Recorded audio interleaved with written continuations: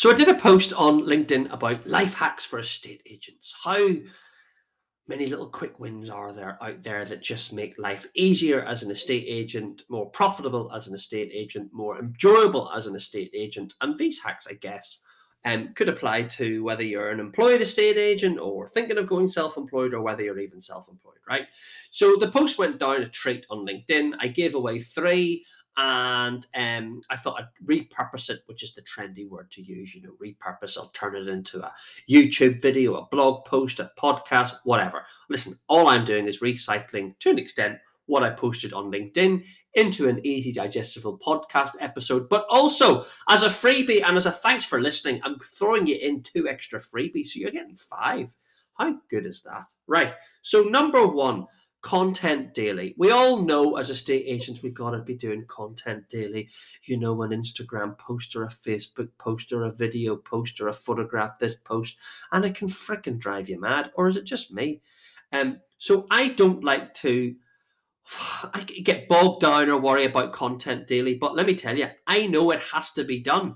So what I do with my videographer, we meet twice a month, once a fortnight, for typically 3-4 hours, and we knock out a month's worth of content.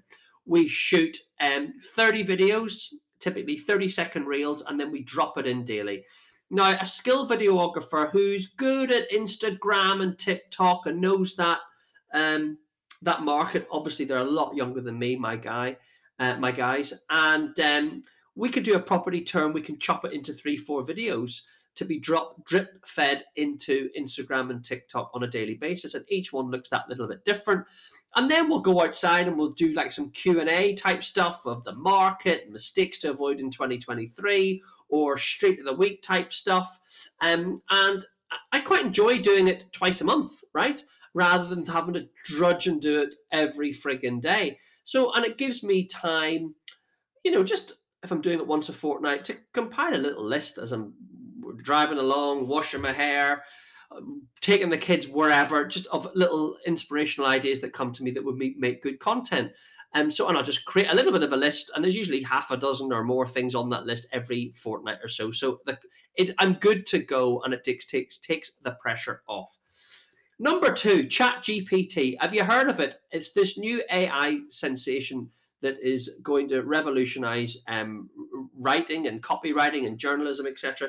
So ChatGPT, for anybody that maybe struggles with writing brochure content, you literally just type in, copy paste what you've written into GPT, and it will turbocharge it. It will make it better, longer, shorter, funnier. You just say, make it funnier, make it shorter, make it longer into the app, and it will do that. So I think that's going to be a real life win for people that get frustrated writing brochure copy.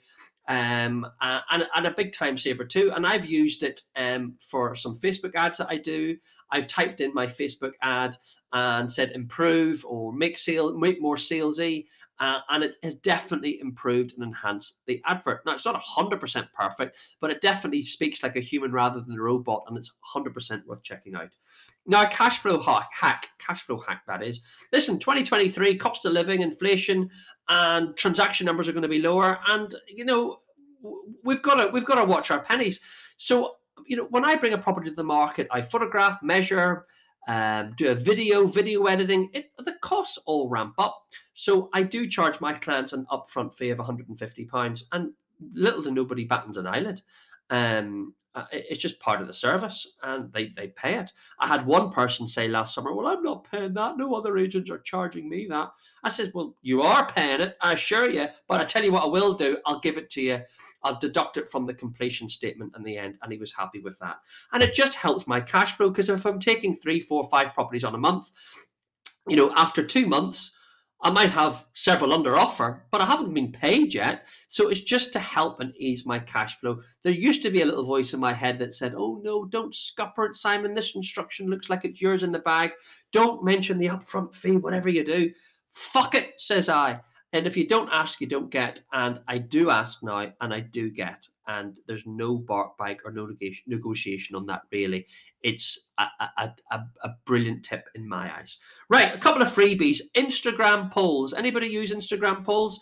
Did one last week where I put on a picture of a property that I've sold, and I just did a little poll that says, anybody thinking of selling in 2023?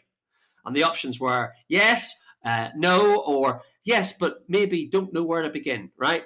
And you then get to see who's given the results to maybes and yeses, and then you can message them. And I had one valuation out of that. I had about 15 responses, one valuation out of that. Pretty easy, not difficult, a good little tip.